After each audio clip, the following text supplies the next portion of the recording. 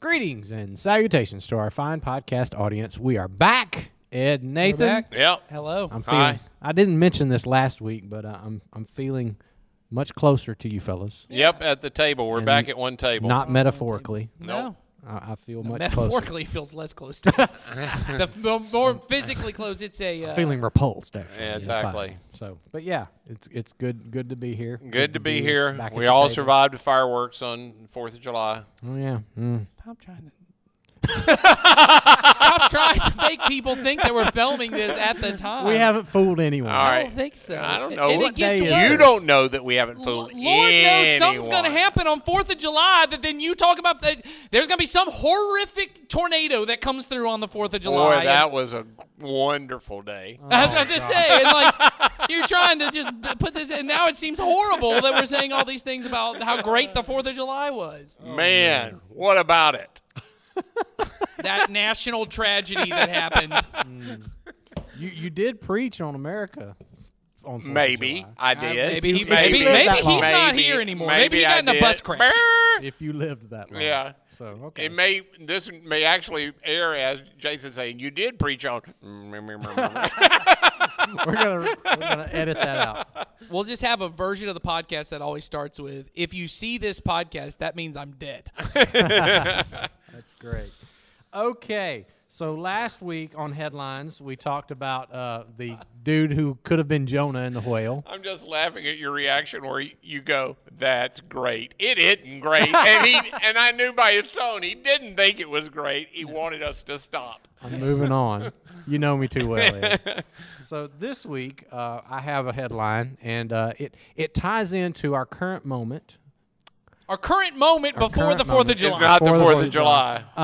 I hear, and I know because people tell me that the housing market is really hot right now. In Coweta County, for sure. I know. Yeah, it might Really have crashed by the 4th. Maybe it did. That could be what happened. So we hope it stays hot. But this was a story that ties into the hot housing Is there a market. bird involved? In our county or just in the world?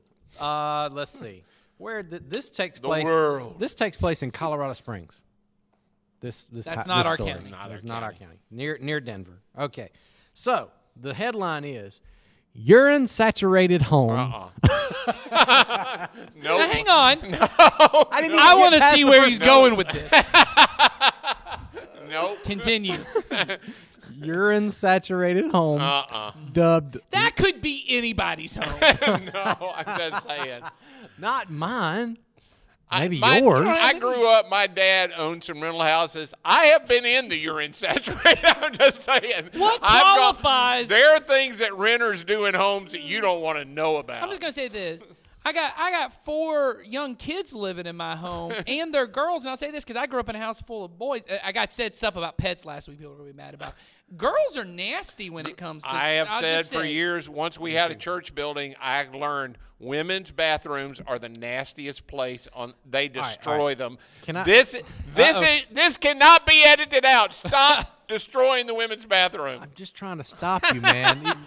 You're going headlong into bad territory Just there. saying. I live with women. Be careful. Okay. I'm asking them, be careful in I the do bathroom. want to know. Well, you finish your headline, and then I want to talk about percentages. on Commodes should not be flushed with your feet. What counts? This is craziness. It is. This will be the last headline. So, okay, this home, which is apparently saturated in urine, is dubbed Little Slice of Hell, listed for, and they give us the price. You want to Okay. guess how much this house? Ooh, I do. Okay, Colorado Springs though. Yeah. So it's gonna be higher than Coweta County. It is going to be higher. Maybe.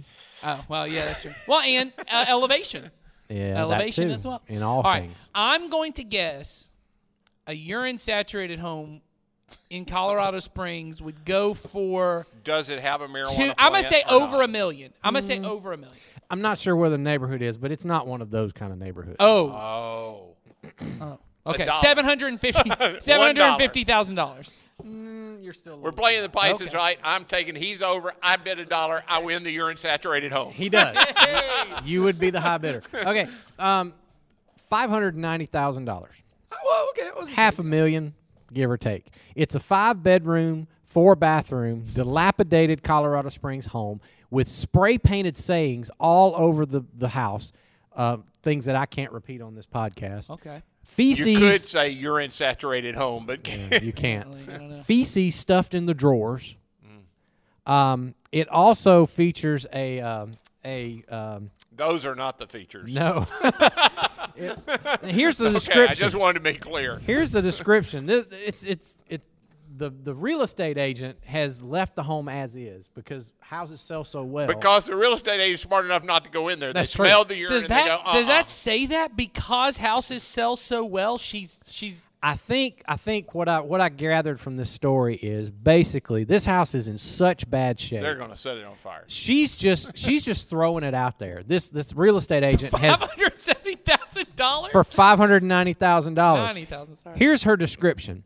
As you enter, there are soaring ceilings and an open floor plan with a second floor overlook. You will notice there's not one surface of the home that has not been enhanced with black spray paint or a swinging hammer. Oh, my God. But don't let that slow you down. It's not nearly as daunting as the freezer in the basement that's full of meat and hasn't had electricity for over a year. Be sure to wear your mask. Do not go on the back deck. It is not necessarily attached to the house. And do not open the freezer in the basement. There's an actual YouTube video that you can go and watch, and she'll lead you through this virtual tour of this house. I did think urine saturated was the worst. Meat freezer, that's For a the year. worst. That's the that's worst. For a year, Oh, that's yeah. terrible. And then at the very end of the story, the person who had this house had cats, but tragically moved out, left 2 of them in the bathroom, and it appears they've been there for quite some time. And I'm the monster because I don't want to have pets. See there? See what she did to that I'm just house? saying. She did not love those. Apparently, the person who owned this house moved out, and then some relative moved in and started taking over, and they just really trashed the place. And so the real estate agent is just going to sell it as is. This Who would buy that? started as a. I liked the headline better than the story. This just makes me sad. It This is whole sad. this whole story just gets sadder and sadder. Let's go back to urine saturated for a moment. Okay. What percentage of saturation before I can deem it like is a? Because to me, any percent of saturation is a urine saturated home. Yeah. If you've got 25%, but The moment you can smell it when you open the door, that's high enough. That's Done. saturated. I'm done with That's that. high that is enough. saturated. Yeah. I have been in those. I've been in those. I just back to the pet homes that people don't Sure. realize. Yeah. And then you open the door and you go, oh, look, you have a cat. Oh, you know, somewhere. that hadn't even occurred to oh, me there's till a you said dog around here somewhere. I know assumed it was- immediately. I assumed it was human urine, but now you're saying those cats have been there forever. That's probably the saturation. Yeah, it seems like she just moved out, left the cats in the house, and the cats just sort of had their way You with guys the are just being too high on humans. I have been the guy responsible to clean out rental property after renters have been there. Sure. You would not believe the depths people will go. I'm sure. Sure. I'm sure. That's sad. That is sad. This whole thing is just got Not only did I not pay you rent for 2 months, I am going to destroy Here's your the thing. property. Out of all the things that were wrong with this house, I wonder why the writer of this story chose to describe it just simply as urine saturated. Because there's lots more going on They were here. trying to get on this podcast. Oh, that's what They're looking for it. Because that's Them- what everybody's doing. Them and They George wanted Lucas. they wanted a good headline. Hey, George. Yeah. So You're gonna have to watch these 2 episodes back to back, because otherwise none of these things are gonna make any that's sense. right. Last week on the podcast. On the podcast. So, George Lucas was here. I would like that. Joel, could you start doing Nope. some like He cannot. in Nope, comic he won't. books He for will as a comic not. book, they put little asterisks down at the bottom when somebody references something that happened on a previous Hyperlink. issue, and you put a little just asterisk at the bottom and said George Lucas mentioned in episode 74 at timestamp or whatever, and then Hyperlink. they can go back to it. okay. And then I'll just put like cool Stan Lee quotes in there. I'd be cool with that. Joel's working on it. Joel shook his head yes. Stan Lee, you can come and make appearance on our. He's not going to do Stan Lee is dead. I- so this But not gonna do but he could. I don't. That's not, I want to say I don't want Stan Lee to make a he buck. could. No, stop it. Stop it. Okay. that. This thing's getting off the rails. All right. I'm gonna bring this back. We got 2 questions today we're going to answer. Deep theological questions. Good. So get your theological hats I want on. to blame Jason. Jason keeps saying we took it off the rail. He brought a headline in that About said urine urine- saturated What home. did you think was going to happen, sir? You brought it to us What see. did an you hour and a think half was into gonna filming happen? podcast, and you thought it was going to just be a smooth train ride. I know. Okay, let's. I do know that. I'm gonna get myself back in. All right. So, you ready for deep theological yeah. questions? Always. And probably personal. Yeah, maybe. I'm saying someone asked it for a reason. Okay, now I got what We don't know. I just got the image. Nathan sitting in his typewriter. Let's ask this to me. Yes. All right. Good. First question, short and sweet. Okay. Here we go. Ready? Not our response. No, we're going to talk a long time about this one, I'm sure. Question: can you ever lose your salvation? Now, this is a big theological debate in a lot of churches, from what I understand. In fact, I will say this. When I went to Bible college when I was a young guy and trained to be a minister, this was the big theological argument. You were presented with an answer. Oh, of course I was. But there were some guys that lived right next door to me, and they loved to argue this question because it was like the thing for them. They were on opposing sides, or someone was just playing They disagreed with I had a theological position on that when I was in college. And they did too. They had one as well. Our views did not match whatsoever, and so they loved to argue with me and they'd bring Bible verses and want to argue this, and then I would, of course, go and find my Bible verses, and I would bring my Bible verses, and I would argue with them. And somewhere along the way, I kind of realized that this question ain't worth arguing about. No. Not that it's not an important question, and I don't take away from anybody who asked this, because I'm sure you had a very serious reason to ask the question, but at the end of the day, I'm not sure that the answer, wherever you come down on this question, I think we all end up in the same place, usually. Yeah. You I know would what I'm want to saying? know why the person wants to know, because it is often personal. Often not about themselves personally, but about somebody they care about personally. Yes. They want to, or maybe it's just off the top. If it's just we want to talk about something theoretical, it's not interesting to me, honestly, to talk about, because I just don't know what practical benefit it has to. And anyway, I think. can you lose a relationship? That's how I generally. When Yeah. somebody says to me, "Is it possible for you to lose your salvation?" I go, "Well, we continually tell people that what Jesus offered was a relationship with God through Him. Can you lose a relationship?" Most of us have. Yeah. At some point in our life. Most of us, if we're honest, there are relationships we had, and we no longer have them. Yeah. And I think what it comes down to is when people most often have asked me this question, they want to know, okay, it's either a hypothetical or a real situation. Here's a person who at one time in their life professed faith in Jesus and, a relationship with God. And at some point, something changed, or they changed their mind, and now they say, no, I don't have a relationship with God. I maybe even don't believe in God any longer. I've lost my faith. Therefore, I'm not a Christian anymore. And then they would look at that person and say, okay, that person currently doesn't profess faith. And so what happened? Did they never have faith in the beginning? Was it not a genuine faith? And it changed from faith to non-faith, or I just confused my metaphors. Did they never have faith at all, and now we just find out? Or did they genuinely have faith, and then something happened, and now they don't, and somehow God just said, okay, now you're done, and I cut them off? Which one is it? And the way I always look at that is I say, well, whether they had a genuine faith or not in the beginning, we know where they are now. And that really is what matters, isn't it? Well, because everything else is speculation for me. Yeah. If I go to they never really had it, well, they told me they had it. They're also now telling me they don't. So I'm either speculating they're lying here or they're lying here. Yeah. But both of them are speculation on my Yeah. part. I either have to say this was real and this is real, or neither of them were real. Exactly. Well, and I think, and I think this is what you kind of hit on with the comment about relationship, but I want to underline it just so that people get clear. It depends on what you mean by salvation. Right. And I have this conversation a lot. If what you mean by salvation is ticket to heaven, and I know that's very reductive, so I don't mean to be, but intentionally a little reductive of if what you mean is I won't have to go to hell when I die, here's what I'll say. Jesus didn't seem very interested in answering that question. When Jesus talked about salvation and eternal life, he talked about a relationship with God. Yep. Jesus said eternal life, which most people will use interchangeably with salvation, is knowing God and knowing Jesus Christ whom you have sent, knowing who the Father has sent. And so, if what I want is God, there is nothing that can hold me back from getting to God. God has taken care of anything that could ever keep me away from God if I want God. If I don't want God, there is nothing that can make God override me wanting God. He has determined he will not override that choice. Yes. That's right. He has done many things to limit himself so that he does not overpower our choice.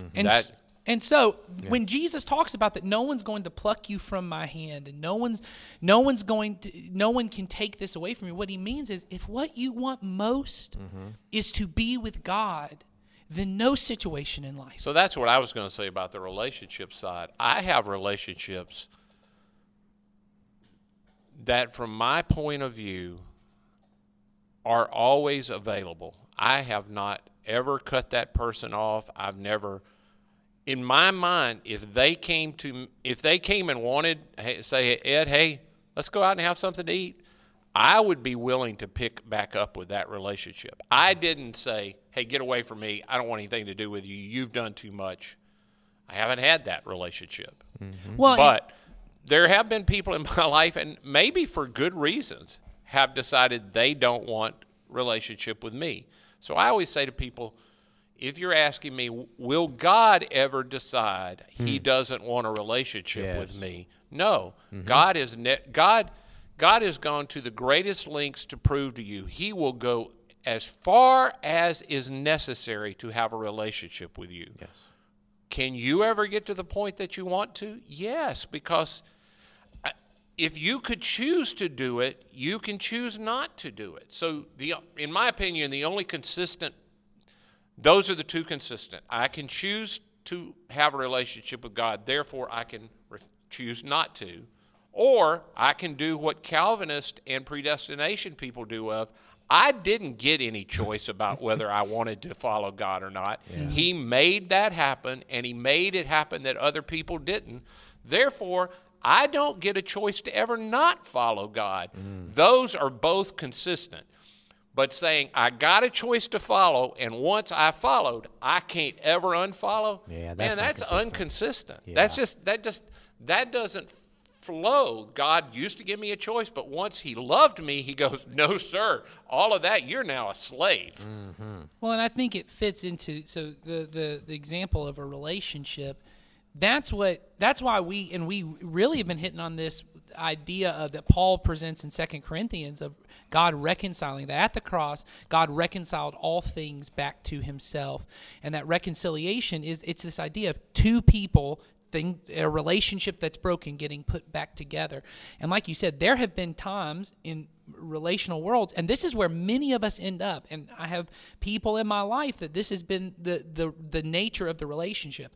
I would say, you don't want relationship with, I want relationship with me, but your unwillingness to behave in a way that is loving and consistent means you don't want relationship with me. And they would say, no, I do want relationship with you. You just got to do it the way I want you to do it and act the way I want you to act. Well, that's not how relationships work. And so what we often do to God is say, I do want a relationship with God. I just want to keep behaving and living however I want to, and basically not really have relationship. And what God says is you have to repent. Repentance is a part of it. And in every category of the salvation, everyone agrees repentance is part, because Jesus commanded it. The apostles say repent and believe. That repentance is, I turn from my old way of life. I turn my feet back. Doesn't mean I do it perfectly. Everyone still has mistakes in relationships. But my goal is the relationship with this person. And so in the conversation of can you lose your salvation, if the question is, am I going to make too many mistakes? Is there some limit? No, that never happens. But can I choose to say, I want heaven, I just don't really want you, so I'm going to go do whatever I want to do, and then, at some point, you got to take me back, whatever. I I think human relationship shows us the way that part works. And as you've said, God is always leaving the door open. It says, whenever you want to turn, you can turn. And I would say to people that say to me, well, that is what I want. I want to go to heaven and live like I want to, and I want God to accept me. My response to be with them is, it might be possible that you could do that, because at the end of your life, you might be able to genuinely turn to God. Sure. But you are making a huge, huge wager that what I have seen in myself and others, that you are building a character. And sometimes we build a character that gets so prideful, I can't choose it. I can't choose it. I have put myself in a box that it will make it so difficult for me to rewrite 50 years of choosing to do things my way, that at the end of my life, if I think in that last moment I'm going to choose something different, you're making a huge wager. It might happen. Boy, you're making a huge choice. Do I think God would accept you at the end? I do. God's always ready. I do think that. But let's be clear. We've said this on this podcast before. Heaven, and I know that's a loose term, but the new creation that we were made for and God is leading us to is not an existence where you get everything you want. Oh, and huge. You know what I'm saying? Huge. No. It is an existence where God gets everything he wants. Yes. And so for you to say, I want to do whatever I want and go to heaven, you've just contradicted yourself. Yeah, that's right. Well, and because I don't want what God wants. Well, heaven's going to be a place where God you're going to be miserable. God gets everything he wants. He does. And this goes to what you just said, and it's. I just want to make clear, I'm not contradicting. I'm making a slight. What I want is to become the kind of person that what God wants is what I want. Yeah. But as you've said, and this is the part I think we miss, our wanters get broken. They are broken. They are broken. What I mean is, your point about your character forming, I think this is huge. Jesus is in the character formation business, and we miss that so much, that Jesus will take us no matter how broken we are, how flawed we are, but man, he wishes he could get us at a point where he could form our character. That's so true. He will take you whenever, but ultimately, I can become the kind of person, and we see this, and I don't want to, maybe I'll raise more questions for people. There's parts where you hear that people's hearts get hardened. It's what he's talking about here of your character gets formed, and you see this. If you've ever had anyone who's been addicted to anything in their life, they may even say, and I've been addicted in my life, and there are times I would say, I want to be done with this. The truth is I don't want to be done with it. Not in that moment. Until my intentions matter way more than one. Well, and when I put myself in a position where I say, I want to become the kind of person who wants to be done with this. I currently don't, because everything in me, in my character, in my body, in all of that wants this. And the same is true with sin and being. I've because of the, every generation has its. The generation that was just before me, my parents' generation, particularly, there were a lot of men that couldn't say they loved their children out loud. Those words were very, very difficult. I have seen, and this is what I mean by this, I've watched a lot of men who couldn't express their feelings to their children, genuinely were attached to their children. They couldn't say the words that needed to be said, and near the end of their lives, they want so badly to say those words. They've told me they want to say the words. And even though it's the last choice of their life and they know they're not going to have a moment, they cannot choose to say the words. That's good. They have built their life in such a way it almost is impossible for them to do it. And I'm praying for them. They want it to happen. They want to say it. And I've had to be the one to say to kids, your dad really did love you. He told me so much. He was so proud about you. He just couldn't bring himself to say it. That's what I'm meaning. Every day we are building a character. Yes. Yeah. And eventually your character does determine what you can and can't do. And what you want. Because it's what you want. It's what, you can't even, you want to want something. And I think all of us have experienced that. And that was such a good example. And in our relationship with God, that there are times I've had to say to myself, I want to want what God wants me to want. But I don't. I know it's a lot of wants. I want to want what God wants me to want, but I don't. I really enjoy what I'm doing right now. And what I want God to do is to not only forgive what I'm doing, but bless what I'm doing. Make what I'm doing succeed, even though it's not what he wants me to do. Well, and what I've had people, and I have wanted this at times. I feel bad about what I did. In the moment, I really wanted to do the thing that I did. I feel bad about it afterwards. And what I want God to do is magically make me not want it. Right. I want a miracle to happen, but because of God's nature, he's already decided he's going to give us the freedom to choose. Mm-hmm. And as I'm choosing, I am building and I'm narrowing my choices. Every choice is narrowing my choice. Yeah. So I think it's real important, back to sort of clearing the deck and back to the original question. I think it's real important that whenever you approach this question, that whatever you do, wherever you come down on that issue, that you're not impugning the nature of God. Yes. A lot of people who have asked me this question, can you lose your salvation, often will paint God as this, he's like, he sold you something, but if you don't do your part, he's going to snatch it back. Sure. And that's certainly not a picture of God that we want.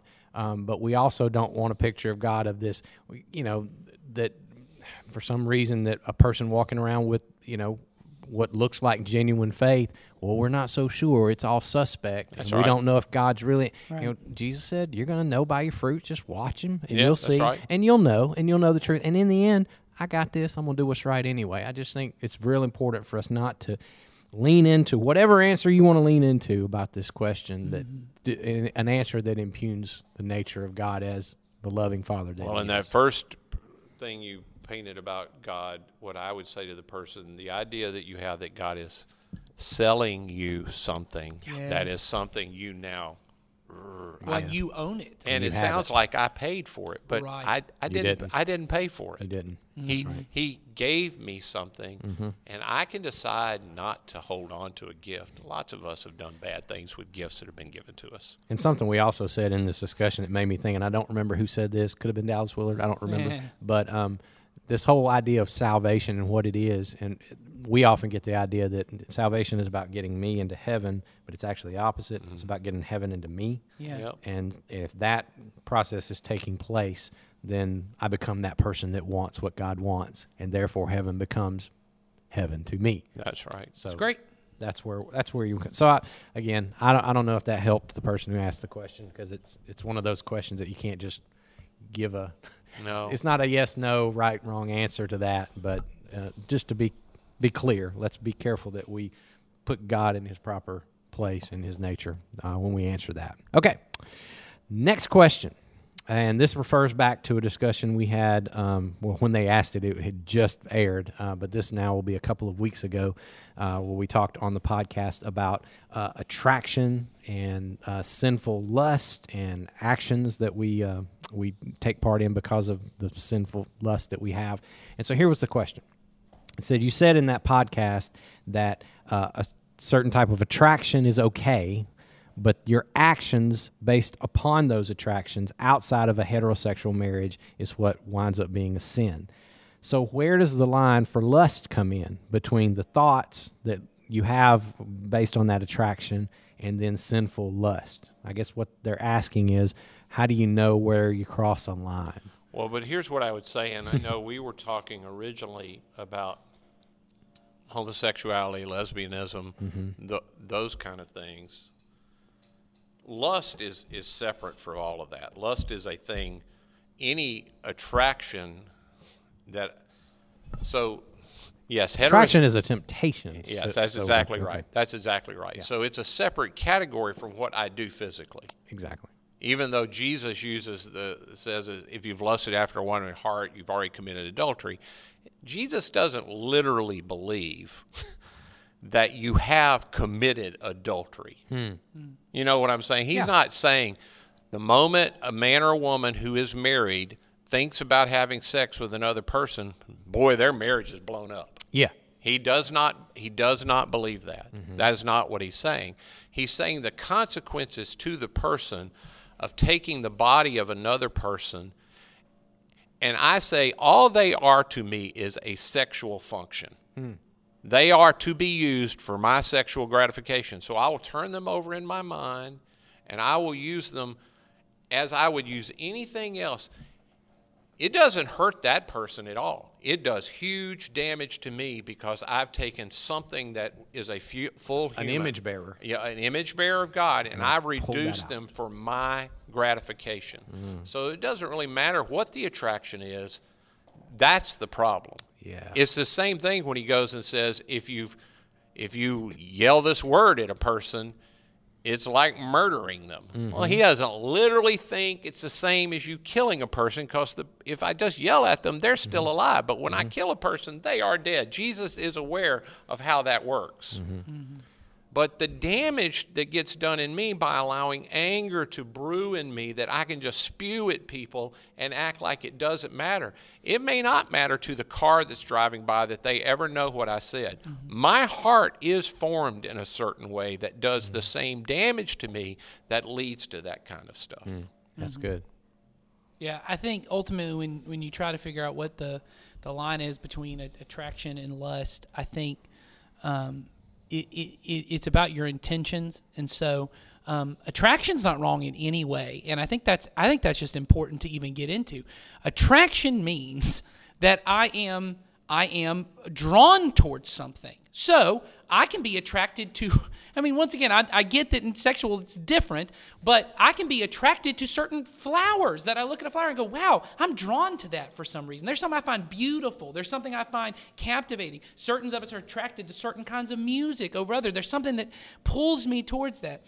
And it's not wrong that whether I'm married or non-married, that I would walk past another person and go, wow, that person is gorgeous. Or even to notice certain aspects of that person, certain body parts of that person, to notice that and find it attractive. The intention, and I think once again Dallas would say it's not the look that's a problem, it's the second look. That when I walk by and I just look, my eyes are going to see things, because that's what Jesus gets to, and he goes, well, if the problem is your eyes, gouge them out. Which Jesus isn't saying go and gouge out your eyes. He's saying the problem is not what you see. It's not be careful, little eyes, what you see. It ultimately is the intention behind the look. It's when I walk past and I go, wow, that's a beautiful woman. You know, and then I look and I have an intention, as you've said, to use them as an object. Say that's the moment that you violate the image of God in them. That's right. And that, if there is a line, I hate those words. Yes. But that's where it gets crossed. Yeah, once I take it, this person in my mind goes from a full person who they can say yes or no. Very few people are lusting after anybody that they don't ultimately control in their mind. Sure. That they don't get to write the story the way they want to write it. The only way it can work. That's right. And so I have now I've turned something that God intended to be a full image bearer, fully capable of deciding how to interact with me, all of those things, and I've turned them into object.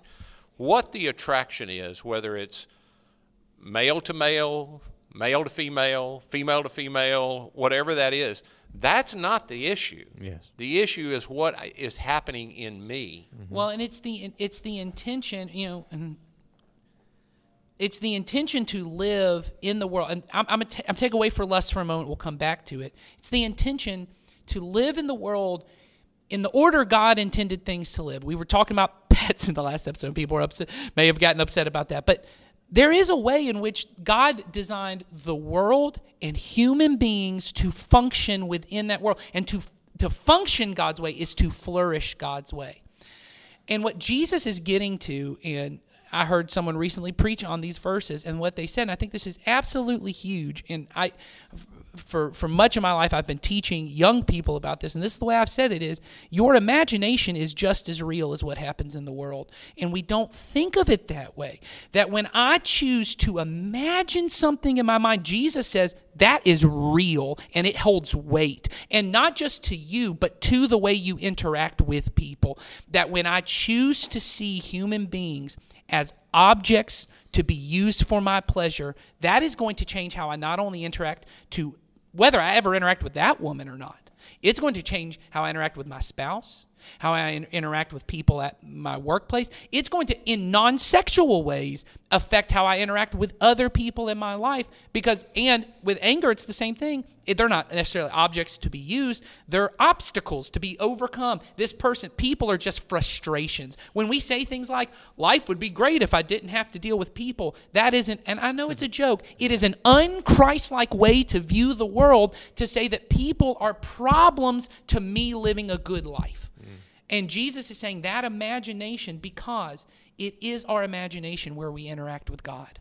Well, it is in that imaginative space of who we are in that soul. And if I have corrupted that with anger and lust and deception and greed, it becomes, as you were just talking about with character, it becomes more difficult, not from God's point of view, from my point of view, to interact with God. Mm-hmm. And it violates the law of love, which Yes. is what it all Totally comes down to. violates the law of love. So that's, again, the person wants to know about the line. Again, I don't like that terminology, because I think anytime you ask a question based on, okay, where is the line where I cross from not sin to sin, I think that's always a problematic question. You're probably already in there already. Yeah. I think what is a better way to approach life is not to say, okay, God, show me the line so that I can get right close to it and not tick you off in sin, but to say, like you said, what is best for human flourishing? What is the law? What does love require of me to do? And I think if you ask that question, then the line doesn't matter. No. I get why that's an important question for you to ask, but I would just say, maybe lean the other direction a little bit and ask the other question. It might be better for you. Well, and I just want to encourage you to try something in this, whoever is asking this question, because I believe that this is a genuine question. This has been, too. for Absolutely. most of my life, this too. has been the one, if not the chief. I've now learned it's not the chief struggle. I would have said my whole life this is the chief struggle. I got lots of other problems that led to this, but this has been a presenting problem in my life. Well, in our current culture, sexuality is the thing that gets presented to all of us. It's a big deal. It is the deal in our world. And so it begins to feel like it's the issue for most of us. They're often really bigger issues for almost all of us. And so I was just having this conversation a couple days ago with some other disciples of Jesus from some of our discipleship communities, and we were having a conversation specifically about lust. And what I said was, I have spent most of my life, the advice I was given most of my life is, when you see an attractive woman or a skimpily dressed woman, is to bounce your eyes. You bounce your eyes. Yeah. You see it, you move on. And I said, that has been a failure for me my entire life. And what I said was, the reason why was, and this other person who grew up like I did, I grew up in what's often referred to as kind of purity culture. We had a lot of purity culture stuff, which was the worst possible thing you could do was think of a woman sexually to do anything. And so what ends up happening is, it puts, honestly, still a wrong emphasis. Even though God desires us to be pure, it puts this emphasis on it that doesn't end up being very helpful. That's right. And what we said was, the conversation we had is, when I say the problem is me even looking at a woman, Jesus never said the problem is looking at a woman. That's right. And once again, Jesus was talking in a period of time where you could see a woman was like maybe here or a little bit more, not much at all. They're incredibly modest. And he's saying lust is still the problem. It's the intention. So this is what I said I've been doing. I go to the gym every day. And so, as you can imagine, that it is very difficult sometimes to even exist at the gym and lust not to be a problem. And so what I've said I do is, if I notice something that stirs up that kind of attraction in me, I do bounce my eyes. But the first thing I do is I now pray for that person as an image bearer of God. I say, God, I know that woman has hopes and dreams, and I know she matters to you. She is not my possession. That's right. Help her have a wonderful day today. And I'm telling you, because as you talk about love, what it does is what I'm still doing when I say I'm just going to bounce my eyes, and I'm not going to think about it. I'm not going to think about it. What I'm saying is that woman's still an object. It needs to be an object I need to avoid, not a person I should move towards in love.